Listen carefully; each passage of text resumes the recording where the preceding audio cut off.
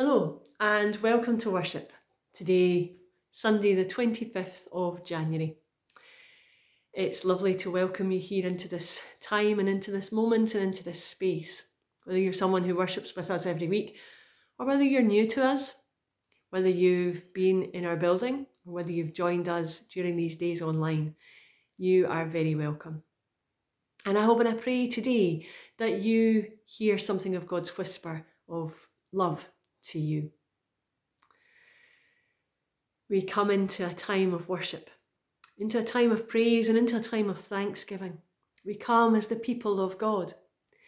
And so, for this time, let's set aside the things that are left undone around us. Let's leave in God's hands the cares and the worries that we have. And let's sit in the knowledge that Jesus sits beside us, that we are in God's presence. Let's pray. Father God, we come into this time, a time of worship, a time where we are so used to coming into a building and to being surrounded by a sense of your presence. But Father, might that presence also fill us now? Even although we're sitting in the same seat that we were sitting in half an hour ago. Even although it's the same seat that we watched the telly in. Even although we're surrounded by all of the reminders and trappings of home, or whether we're in the car or wherever we're listening to this, Lord. May we know that we are entering into your presence. But Lord, not so much that you're not usually there and we're just coming into it now, but Lord, help us to remember that actually you are with us all of the time. And so in these moments, may we become more aware of your presence with us. May we set aside all of our other thoughts so that we can focus on you and what you long to say to us. We thank you, Lord, that we can come in this time to share with you and with one another, to be blessed by you and by one another, and to bless each other too. Thank you for all of the ways that you've shown us your love this week. The text from a friend or relative, the phone call, the card through our door, the flowers delivered. Thank you for all of the ways this week that we can be sure of your love for us. The beauty of a blue sky against frozen ground, snow-covered hills, fresh water in the tap, food on our table. Lord, all of those speak to us of your love, your care and your mercy. And we praise you and we thank you for them. We also praise you, Lord, for Jesus. For it's in Jesus that we sense your love for us. That he would die so that we might know that love and know the life that you offer, life in all of its fullness. And for that, Lord, we thank you and we offer you our praise. Lord, as we become more aware of your presence, we become more aware of the things that we do, that we know put us at odds with you. And we feel as though we're not worthy to sit in your gaze.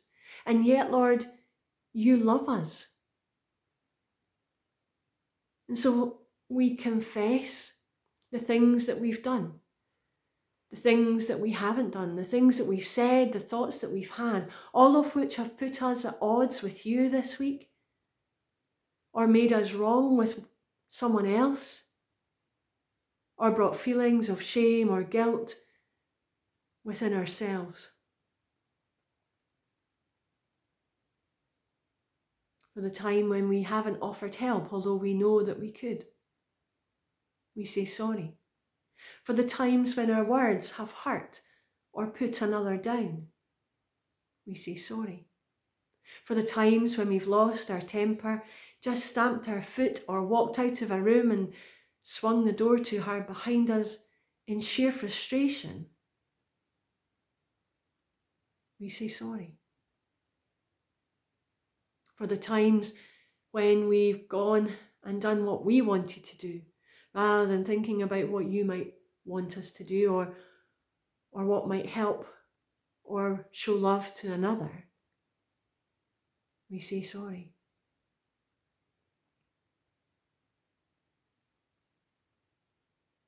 And as we hand these things over to you, Lord, may we be filled with your forgiveness. May they wipe clean the feelings that these things had left within us. May we know in you the fresh start that you promise us. Fill us with joy. Fill us with wonder of a God who loves us so much that he pours forgiveness out upon us, enabling us in your grace to know life.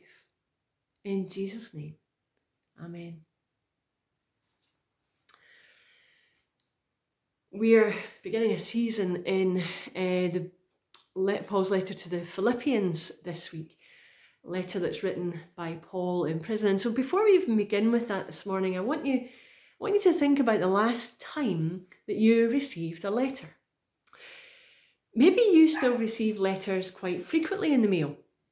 And by a letter, I don't mean the note that I got this week telling me that my road tax is due, okay? That's not the kind of letter that I'm thinking about. I mean a proper handwritten or maybe a typed page or two from a friend or family member, or maybe even a card. When was the last time you got one? Because actually it's not something, well, certainly my generation, it's not something that I receive very often these days. Last year, during lockdown, we were looking for something in the garage and we came across a whole box full of old letters belonging to me that I'd kept from my student days back in the 90s when I was in Edinburgh. And my kids were fascinated by them. Absolutely fine. And the box actually sat in the kitchen for a couple of days because it shouldn't have been in the garage, and I worked out what to do with it. And the kids actually spent an afternoon going through all of these letters, fascinated by the fact that I knew everybody's handwriting. I think I've told you that before, knew everybody's handwriting on the envelope and things like that. And they wondered why my school friends and I exchanged letters. Why did my mum, their gran, write to me every week when I was at university? Why did I keep in touch with my cousin? All handwritten letters, all multiple pages long. Why? Well, I said, because there wasn't such a thing as a phone that we could text each other on in these days. There was no email, no text, and no Facebook to keep up with one another's news, no Instagram or Snapchat. And we didn't even have mobile phones that you could just phone somebody on and chat to them. You actually had, well, in my days at university, I had to go and find a payphone if I wanted to have a conversation and phone someone, and actually that was expensive. And so we wrote letters. As countless generations had done before us, we put pen to paper and we wrote letters. I want you to think about the last time that the last letter that you received or wrote. Maybe it wasn't a letter, maybe it was an email, or maybe even a text. What was the last message that you sent or received? Who was it to? What did you share? Was it just your shopping list that you needed somebody to get at Tesco? Or was it something deeper? And so if it's not too personal, why not, if there's somebody watching this with you, why not have a chat with them? Or if you're watching this on your own, feel free to add to the comments underneath and let us know what it was that you last received or sent a message about, either a letter or a text or an email. Not a business thing, but a nice thing to a friend, okay, a relative. So have a think about that and have a chat about that with the people round about you. What was the last message you last received or sent to a friend, either in a text or in a letter?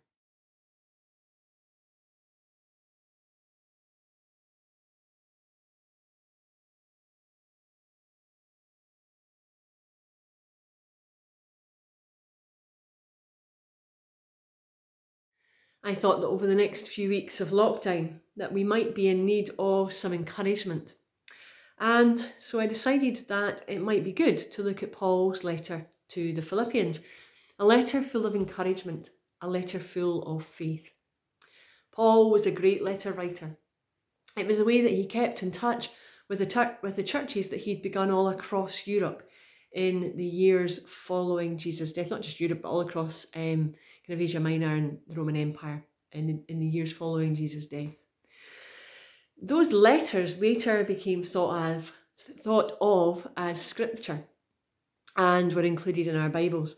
But that was never Paul's intention when he wrote them. They were never written to be pieces of scripture. They were written as letters. And so they're not books with chapters and verses. They're not a gospel. They're not a speech or a manual for discipleship. They're not an apocalypse, which is a kind of picture of the end of time or anything like that. Instead, they are letters, purely and simply letters. Letters to groups of Christians in each city throughout the Roman Empire that Paul visited in his mission to share the gospel with the Gentile world. Because for Paul, a letter from him to the people he knew in those cities personally and who he'd helped come to faith was the next best thing to being there in person with them. All of Paul's letters follow a particular pattern, and that pattern was common during the time period in which he was writing. They usually had 3 parts: a greetings, a main body, and the farewell. And Paul's letters are always personal. They always include references to particular people and situations particular to the believers in that area. But they were never private. So they're personal, but never private, because they were intended to be read collectively when the people of God were gathered for worship. And by that, I don't mean church as we know it, a big stately building that was built on purpose like ours is today. Rather, it would have been a house church, a gathering of households, that thing that we're not allowed to do in lockdown, but a gathering of households come together to worship together, a group of believers coming together in the city that Paul wrote to, in someone's house, to share the news of Paul's most recent letter and to hear it. And so imagine the scene as believers gathered, delighted to hear yet again from their founding pastor, of whom they were probably, certainly in the Philippians case, very, very fond of Paul. And they would have prayed for Paul and for his mission and for his safety daily. And so Paul writes to the Philippians. And the letter to the Philippians is one of the letters that Paul writes from prison. Now, if I was writing from prison, or if you were writing from prison, we might expect that letter to be full of doom and gloom. But is it? Let's hear a section from it as Eleanor reads it for us today. The reading this morning is from Philippians 1, verses 12 to 29. Paul's chains advance the gospel. Now, I want you to know, brothers and sisters, that what has happened to me has actually served to advance the gospel.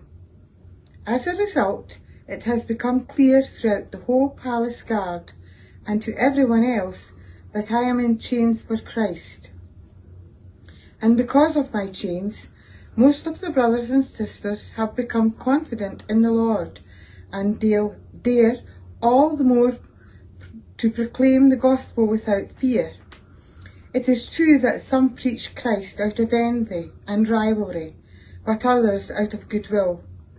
The latter do so out of love.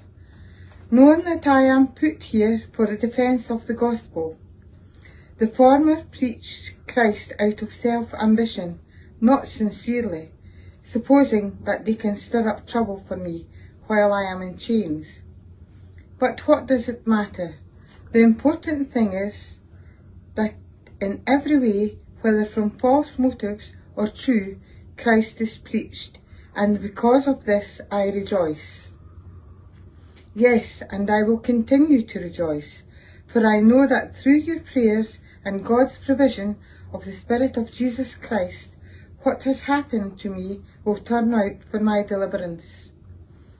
I eagerly expect and hope that I will in no way be ashamed, but will have sufficient courage so that now, as always, Christ will be exalted in my body, whether by life or by death.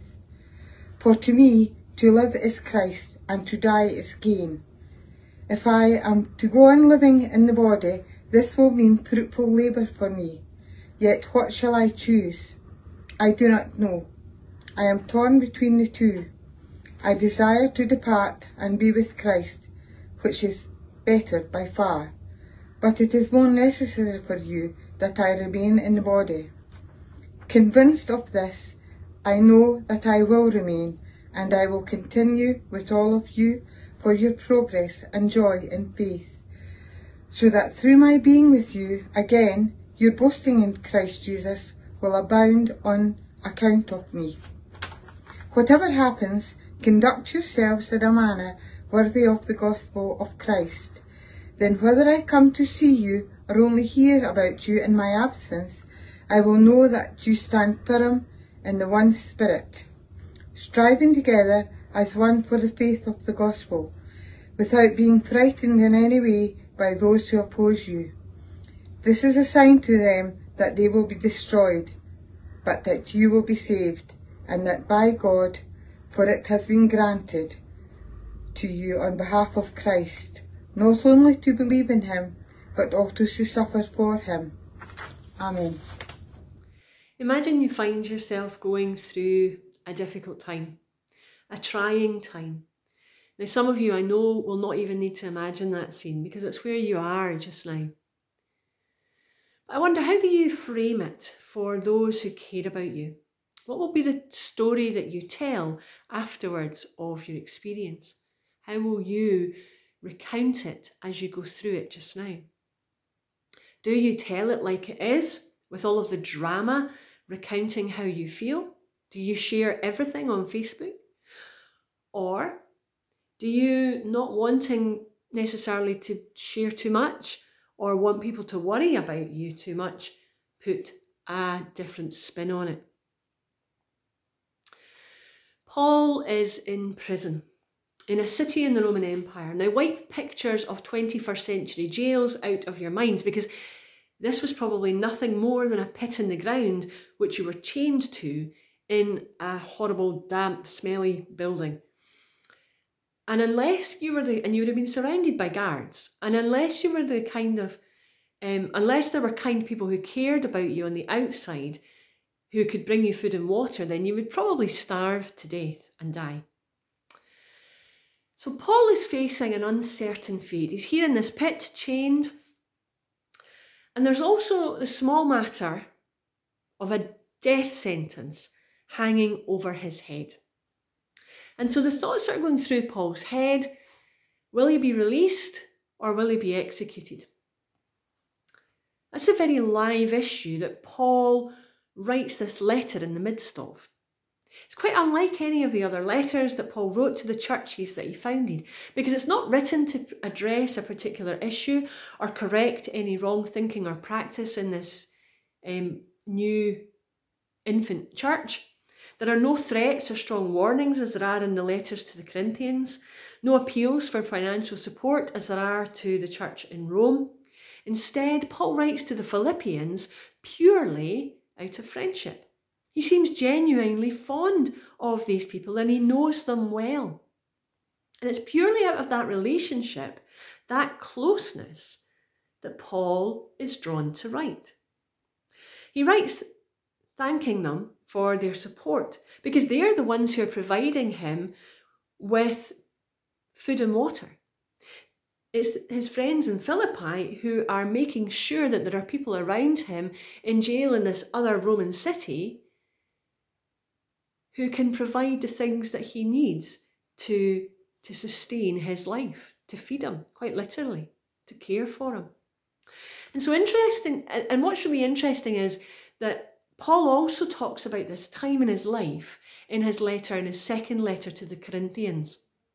And in that one, his tone, when he recounts it in Corinthians, the tone is actually quite different. He's much more depressed, and he speaks of how difficult it is to be in prison with a death sentence hanging over him. But that's not the tone here that we hear today in Philippians. And I wonder why.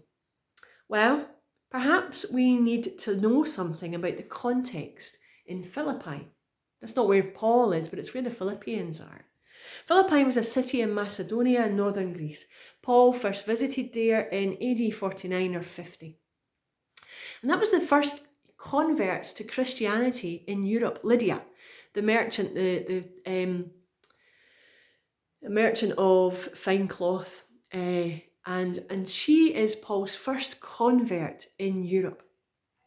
And that event led, Paul goes out into the town and preaches, and that event leads to Lydia coming to faith, and she and the rest of her house and her family being baptised.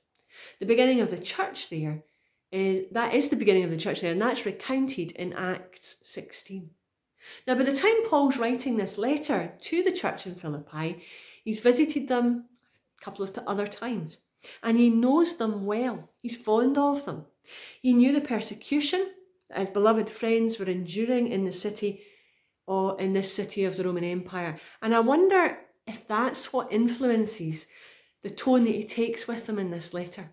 Because the tone of those first few verses that first chapter that Eleanor read for us, that's the tone that continues through the letter. Paul writes to them as beloved friends out of concern for them, using the Greek word that he reserved for his closest co-workers and partners in mission. I mean, we're talking about the way that he addresses Timothy and Luke and his actual close personal friends. This is the way that he addresses the friends in Philippi when he says to them, dear friends, at the start of the letter. And that word, or the word that threads itself throughout the fabric of this letter, is not despair or sorrow as we might think it would be or expect it to be, given that Paul is in prison. Rather, it's joy. Paul looks into his present condition of being in chains and sees where God is at work in the midst of it. And of how, even although he's in prison, the gospel he preaches, the news that Jesus is the true and rightful King, the Messiah who has come to make all things new and to redeem all of creation and to bring peace, make God's love known for us. That message is still being heard, despite Paul being in chains, and is still changing lives, is still transforming lives. For Paul sees that the unbelieving prison guards in this Roman jail are now wondering about just who this Jesus is, because this man Paul's willing to be in chains for him and face death for him. Why would someone do that? Who is this Jesus? And Paul also reassures the Philippians that even although there are those in Philippi who are persecuting them as a church and challenging the message they preach and doubting it and questioning it, and even although there are those who are preaching a different message, maybe a wrong message, they must still take heart, because God has begun a work of grace in them and God will continue it. In spite of the setbacks that befall them, because they're still living out the life of Christ, acting in love towards all and sharing the gospel, sharing the good news of Jesus, just by being. I wonder if Paul calls to mind the story of Joseph, languishing in an Egyptian jail, for many years before God redeemed his situation. And Joseph's words at the end of Exodus to his brothers as they are reconciled: "You meant it for harm, but God used it for good." Bad things happen to good people, definitely not because we have a cruel God who wants to test us or push us to our limit, but because we live in a fallen world. And this side of Jesus coming again, there will always be suffering and hard times, but we have a choice in how we can react to it. In prison, facing death, Paul finds the hope of Christ that is within him, that God is still at work, even in this most desolate of situations, and there is joy to be found. Even if his future is death? Yes, says Paul, then even then, because Paul says with courage that to die is gain. Because even that is good. It would mean meeting his beloved Lord face to face. But that in the meantime, in this period of not knowing, it's the knowledge of the community of his friends, his partners in God's work, in Christ's work, in Philippi, who share his love for Jesus and his passion to share the news of Jesus with others, that will keep him going and help him to choose life. Even in a pit held by chains. What about you? How do you deal with challenges? Do you give up and walk away, accuse God of abandoning you? Or do you dig in and look for the ways in which God is ministering to you and blessing you in the midst of them? Paul realizes even in the midst of all of this trial that God is working out the things that God started. God is faithful. And even although it would be easy just to give up, his thankfulness for the gifts of food and water that the Philippians are sending for his upkeep enable him to find the will to live, to experience God's love and presence, and to dig in, to carry on, and to find joy, even in his present dire circumstances. Paul could so easily write a woe is me account, but he doesn't. Instead, he writes a letter of joy and encouragement, which is an amazing witness to the hope Christ offers us. And so I wonder, what will your story be? Why not think about it as we take some time together to reflect?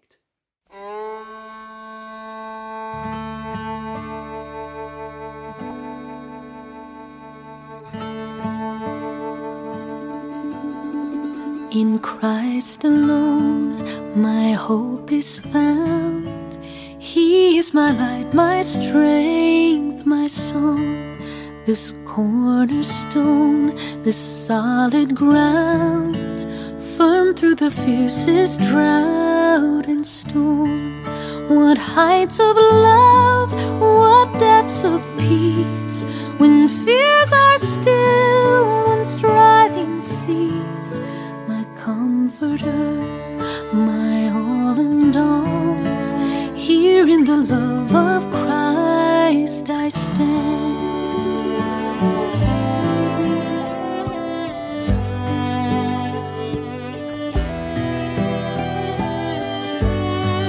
In Christ alone, who took on flesh, fullness of God in helpless babe. This gift of love and righteousness, scorned by the ones he came to save. Till on that cross, as Jesus died, the wrath of God was satisfied. For every sin on him was laid. Here in the death of Christ I live.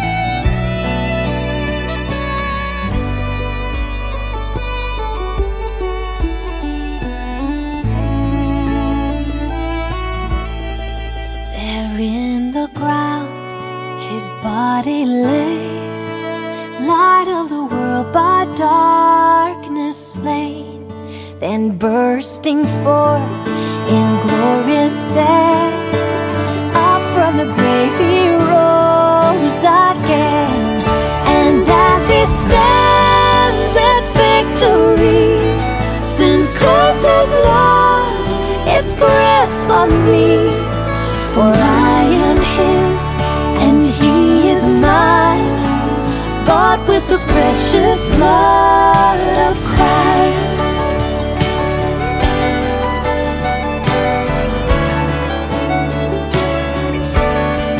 No guilt in life, no fear in death, this is the power of Christ in me, from life's first cry to final breath, Jesus commands my destiny, and no power of hell, no scheme of man can ever pluck me from his hand, till he returns or calls me home. Here in the power of Christ I'll stand, and no power of hell, no scheme of man can ever pluck me from his hand, till he returns or calls me home. Here in the power of Christ I'll stand.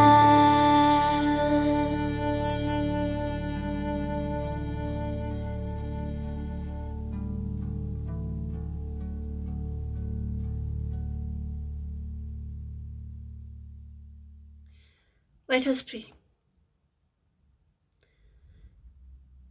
Thank you, gracious God. You loved the world so much that you gave Jesus to be the light of the world. That love which surrounds us is richer than we can imagine and knows no end. We pray today for all who make choices, and especially for those whose choices make a difference to many lives. In the light of your divine love, Lord, may all our choices be made. We keep in mind those living alone, COVID having taken away the routine and company.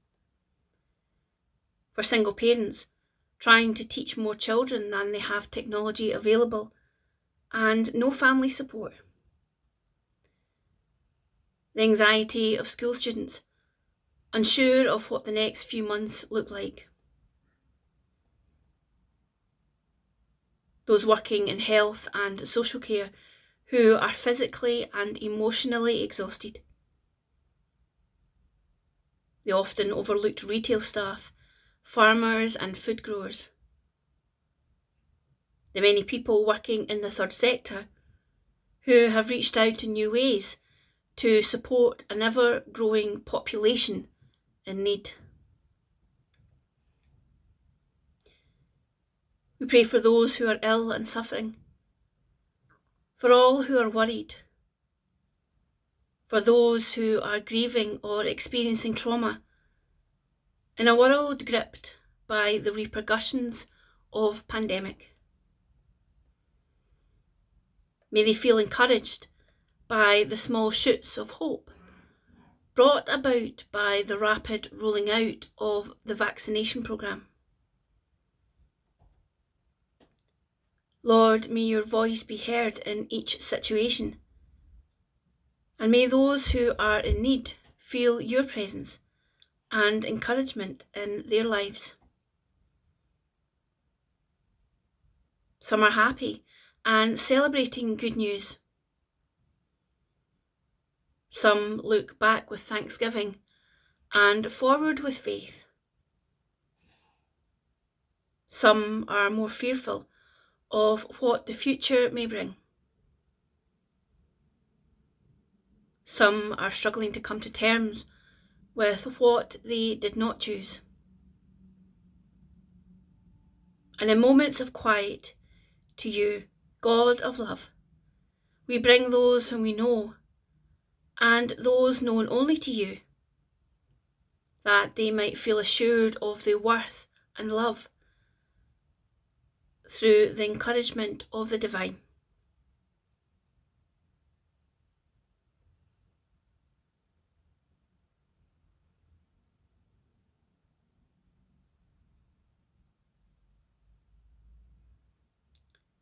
Gracious God, for your church we pray. Help us to reach out, to look at the bigger picture, to take risks in faith, and to discover that you are by our side. Encouraging God, you are with us in our gathering. You are with us in our distancing. Hear our prayers and blend our voices together. Unite us by your Spirit as we join together in the prayer that Jesus taught us. Our Father, who art in heaven, hallowed be thy name. Thy kingdom come. Thy will be done on earth as it is in heaven. Give us this day our daily bread, and forgive us our debts as we forgive our debtors. And lead us not into temptation, but deliver us from evil. For thine is the kingdom, the power, and the glory forever. Amen. It's been lovely to share with you today, and my thanks go to Eleanor for her reading and to Barry for our prayers, and also to Barry for putting the video all together for us as well. Wee bit of news, there's a new coffee opportunity starting up. During the last lockdown we had Zoom coffees each week on a Thursday afternoon, and so we're actually going to do that again. This time though, it's Barry who's going to host it for us.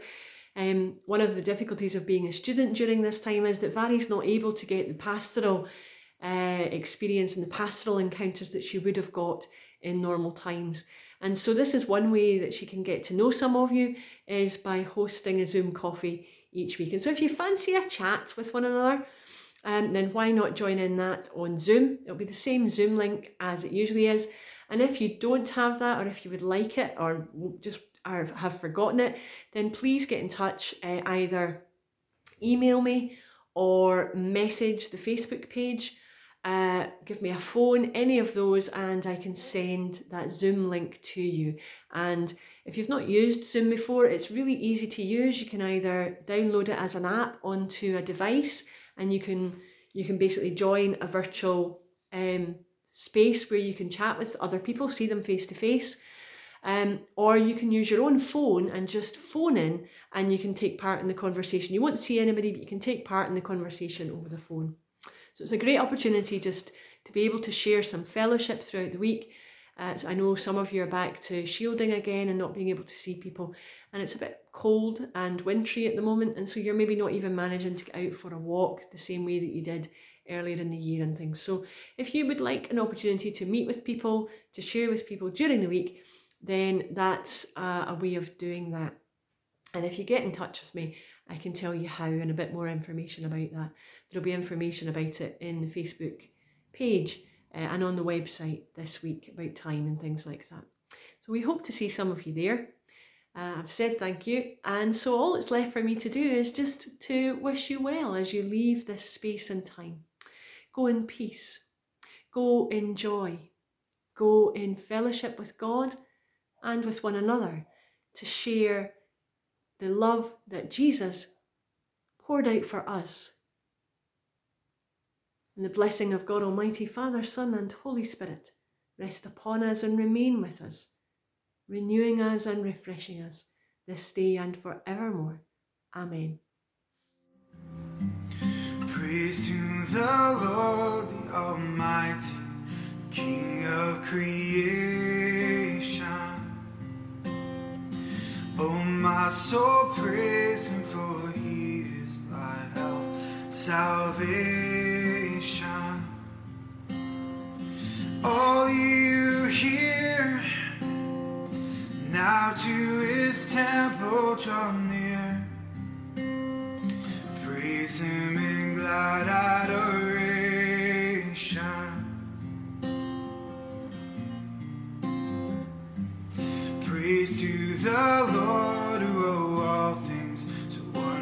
tirelessly reigneth. Shelter thee under his wings, so gently sustaineth. Hast thou not seen how thy desires have been granted in what he ordained?